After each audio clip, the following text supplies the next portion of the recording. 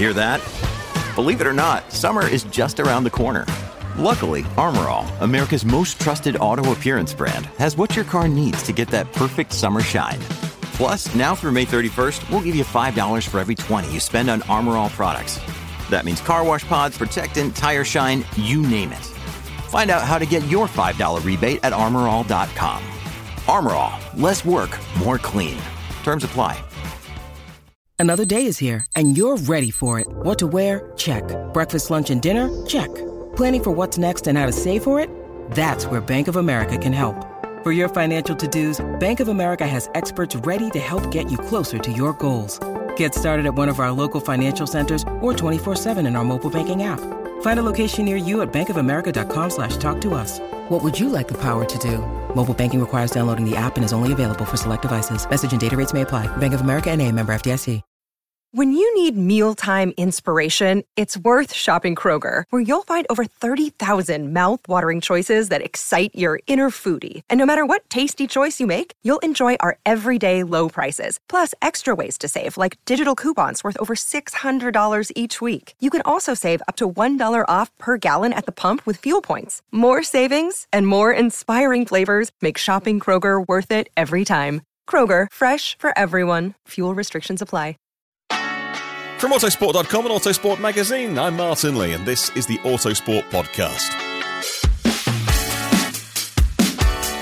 The rain arrived in Canada, and it needed an extended FP2 session because, well, somebody needed to do Control-Alt-Delete on the CCTV system. Let's get up to speed, and if you didn't watch it, we'll tell you everything that happened on Friday. If you did, we'll try and explain some of the things and what it means for qualifying and the race on Sunday and the Grand Prix, joined by the editor of Autosport.com, Hayden Cobb. Welcome back to the Friday podcast. Thank you very much for having me. Yeah, it's been almost a full month since I've been on, so yeah, it feels far too long.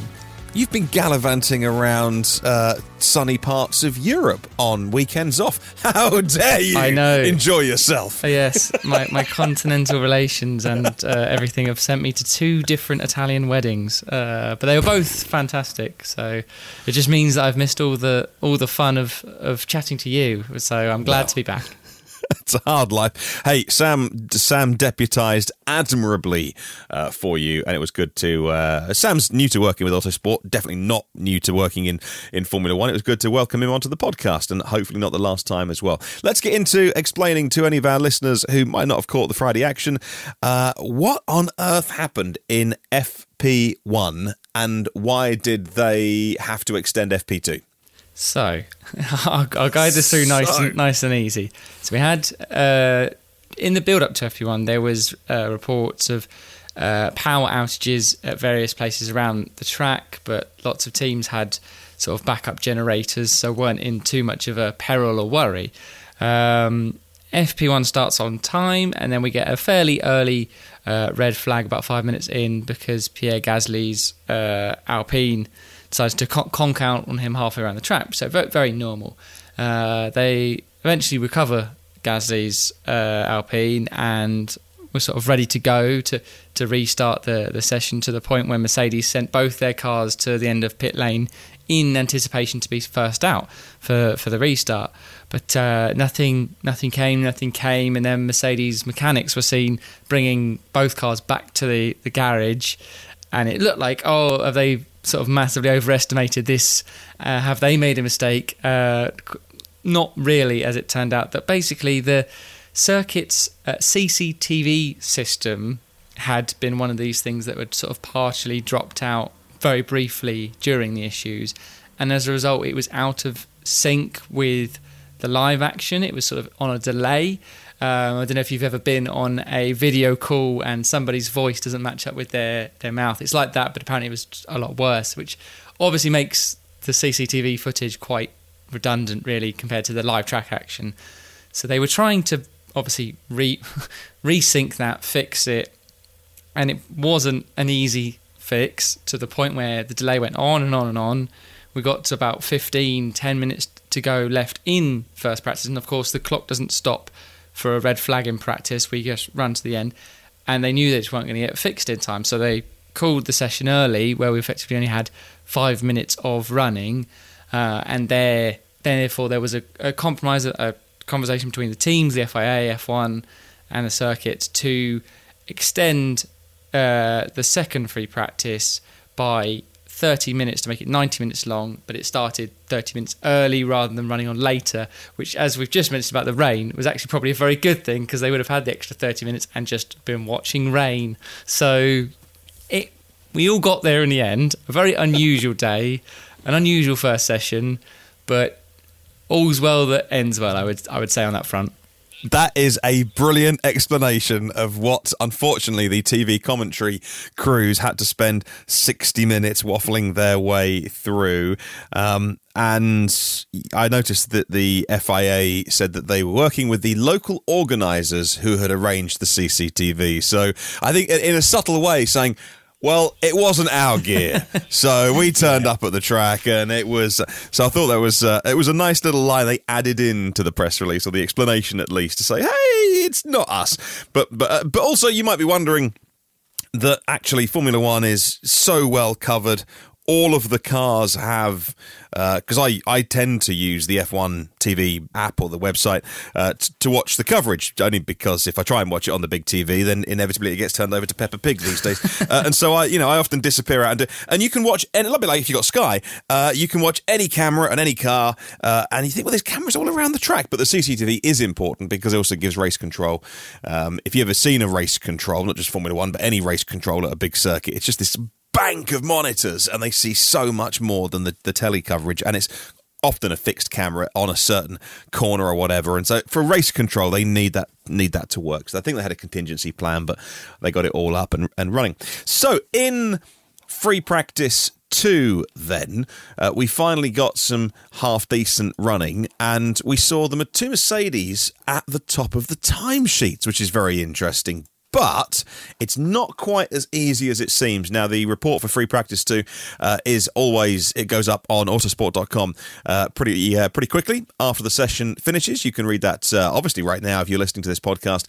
Lewis Hamilton, followed by George Russell, 2 Mercedes top of the timesheets, just 0.02 of a second between them, so pretty much the same. And then Carlos Sainz, Fernando Alonso in a heavily upgraded Aston Martin that at times was covered in Flovis paint. Then Charles Leclerc, Max Verstappen in 6th, Valtteri Bottas, and then Sergio Perez in 8th, then Lance Stroll and Pierre Gasly. So can you just explain why the Mercedes were top of the timesheets? These upgrades have clearly worked. They're now the fastest team. Hurrah, we have a title battle. Not quite as easy as that, is it? No, you're right. Not quite as straightforward as that. It's one of those where they were probably one of the last teams to go for that sort of lower fuel, soft tyre run as sort of part of their run plan. As that point, Ferraris were moments before them, but the Clerks in particular got interrupted by the second red flag in the session that was caused by the other Alpine of Ocon, who had what looked like a similar issue to Gasly. And yeah, there was a first red flag in FP2 caused by a smoking Haas and Paul Hulkenberg had to hop out over the turn 1 barrier to avoid any sort of further trouble. But so in short, sort of they got the best of the track conditions, timed it well, where they made the most of it. Mercedes have already said that they're basically playing it down, saying it's not necessarily on merit. I'm sure, like we've seen this so far this season, of when it comes to qualifying, we'll expect the usual contenders: Red Bull, Aston, Ferrari, Alpines, potentially being up there in the mix with them. But at least on, like you say, for a headline time, it's still another good news story for Mercedes. They did again sort of still reconfirm that their upgrades are working. It's heading in the right direction. So it's just a case of seeing where everyone stacks up come qualifying tomorrow. If you look at the ideal lap time, so take the fastest sector that each of the team's drivers did, it was Mercedes, Ferrari, Aston Martin, Red Bull. But again, out on track at different times and different tyre strategies as well. Although I think they were all set on the soft tyre, but the teams were going into different run plans. Now, what happened with in Spain, the Mercedes drivers said that Mick Schumacher doing that simulator running, because they were nowhere on Friday, and they really credited Mick Schumacher for putting in a stellar simulator session. Of course, he's joined Mercedes now that he hasn't got a full-time F1 drive on the grid, as fixing so many of their problems. So what do you think about how some of the teams decided to run today? Because we saw Red Bull shift earlier to long-run pace. Do you think maybe they'll do some more qualifying simulations in FP3 tomorrow morning? But what about the weather tomorrow? Yes, you're spot on. We fully expect everyone to give it a right old crack in FP3 in terms of qualifying sims. But you're right to mention the weather, because the forecast is not good. Well, it's good weather for ducks, to quote Valtteri Bottas towards the end of FP2, when he almost his Alfa Romeo basically might as well have been a canoe around the hairpin towards the end. It was very, very wet, heavy rain. But yes, we're expecting. The forecast says a lot of the same, a lot of rain, perhaps not as intense, but it'll be wet, and so that's also probably in their thinking of. Let's focus on, the forecast says a dry Sunday and a wet Saturday. So get your dry weather long running in when you need it most. And it was or as close as possible, the timing of the race. So conditions will be probably as close as they could be representative wise.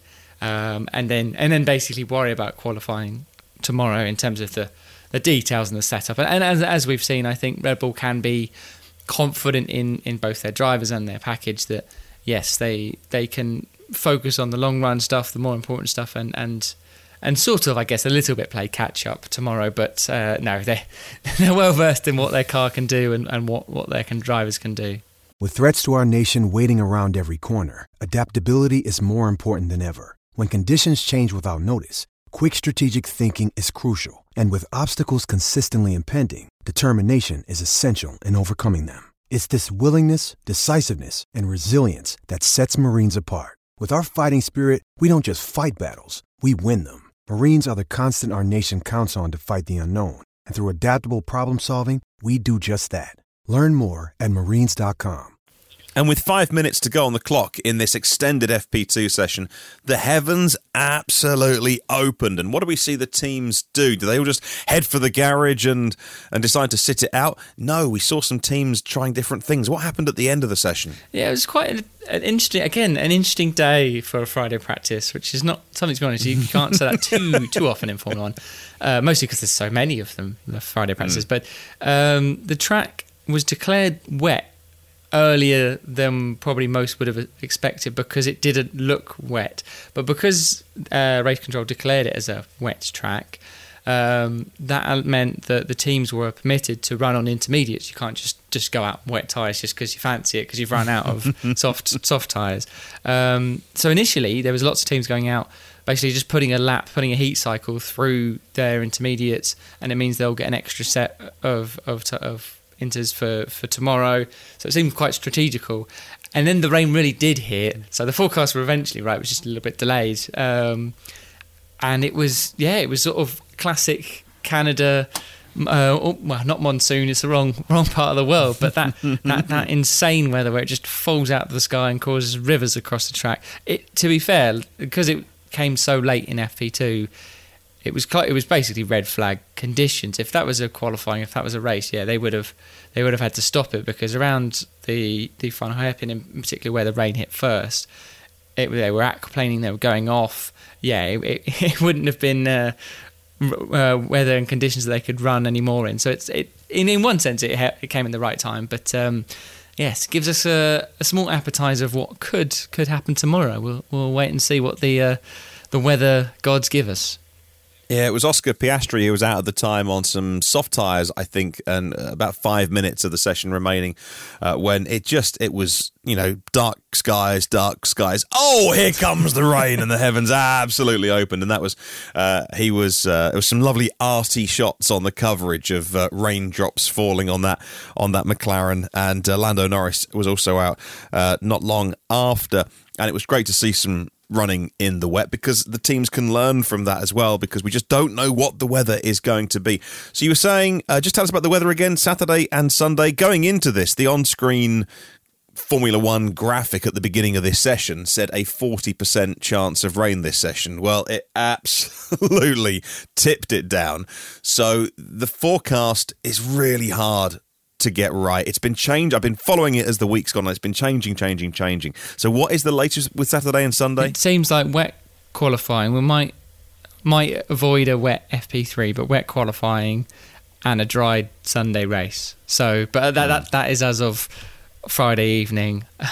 As we know, forecasts can change. To that Michael Fish incident is one that normally jumps to people's minds, and yes, you never know that could be me right now. We could have this on record, and it'd be dry as a bone Saturday and soaking wet on Sunday, and I'll look very silly. But I'm just reading what the information I've been given. That's what happened today in terms of no FP1. Well, there was for about 3 or 4 minutes. Yeah, 3 laps, and then an extended FP2, so which helpfully clashed with the football. However, let's talk a little bit about what's been doing well on Autosport.com and talk about what you and your team have been putting online and some of the stories that have done really well maybe today or the last couple of days as everyone turned up in Canada after a week off and we all watched Le Mans instead. So what people have been reading and clicking on online? Yeah, well, it's a good point. We had a great fun last weekend on Le Mans, and I know you've been speaking to the team that are at the track and reflecting on episodes just gone. So yeah, that was a terrific weekend. Recently in terms of Canadian Grand Prix build-up, it is very much the sort of the return of Mercedes, let's say. There's Hamilton sort of saying that Mercedes has found its North Star, and that's the direction of travel. It's going very poetic, to be fair, to sort of find the development direction and follow that. Aston Martin has revealed its latest major upgrade, and it looks very impressive. And obviously today it was the first time running it. They both have got in FP2 got a good bank of laps in it, so they've got plenty of data to churn through. But no, it looks very good, sort of step forward for them. And obviously, after they had a particularly off weekend in Spain, they'll be hoping that they can sort of strike back. There's reports in the media of sort of Lawrence Stroll, team owner, who's expecting a double podium this weekend. Obviously, home race for him and his son Lance, and Alonso, of course, is sort of leading the team. If they can get both on podium, that would be a great story for them. Who knows? But yes, so keeping an eye on all your latest upgrades. Williams, we're sort of currently digging into. Matt Summerfield sort of having a look at their latest upgrades, and obviously they were under the spotlight for not perhaps the best of reasons in Spain last weekend when their car floor got revealed when it got picked up by the crane. And what's the polite way of saying it? I guess it was a bit more simplistic. That's not even polite. I guess just compared to the Red Bulls and the Mercedes that we saw at Monaco. So I wouldn't say they've got suddenly a Red Bull floor on their car. That's almost impossible to do in a couple of weeks. But they're doing a rebuild, and that is very much what the new team boss, James Vowles, is sort of drumming home in the media as well. It's like this team is operationally, but systems, car-wise, behind of the times and needs to be dragged forward. And so that's their narrative at the moment, and it's quite reflective in where they stand in the standings and the results. So yes, that's one to watch as well. Yeah, that was a great piece actually that we ran on Autosport.com where he described the Red Bull as being in a different paradigm, and you can't just 3D scan a photo and bolt it on your car because it needs to work with everything else on your car. But yeah, when you look at the underneath of the Williams, it was pretty simple, but that doesn't mean slow. Although, unfortunately, in their case, it does mean quite slow. Yeah. However, it was very different to the Red Bull floor, which they were clearly impressed with. But it's not just a case of copying it because it needs to work with everything else that's going on. So, yes, all the Le Mans coverage is well worth reading online right now in the Autosport Plus section. And you can pick up the Le Mans Centenary Report special issue of Autosport magazine. If you're not subscribing already and it's dropping through your letterbox, then you can pick it up in the shops with a nice big picture of the Ferrari 499P 51 car with a quote from Tom Christensen actually on the front of Autosport magazine, which says, "It will go down in history as one of the best." And he knows what he's talking about. It was certainly a very, very good Le Mans. And interesting that there wasn't a picture of a Toyota on the front cover of Autosport magazine. But we think, Ferrari won it on merit, so there we go. Lots of Le Mans coverage online, loads in the magazine. And of course, if you are subscribing already, you can find out more details if you want to at autosport.com/plus. But if you are a subscriber, thank you for your support and allowing us to do the work that we do and bringing you that coverage. Tomorrow on the podcast, we'll be joined by Jake Boxall-Legge for a technical look into some of the big upgrades here in Canada, and then join us for the Sunday night podcast as we review the Canadian Grand Prix this year. Thanks so much for listening, and we'll catch you on the next one.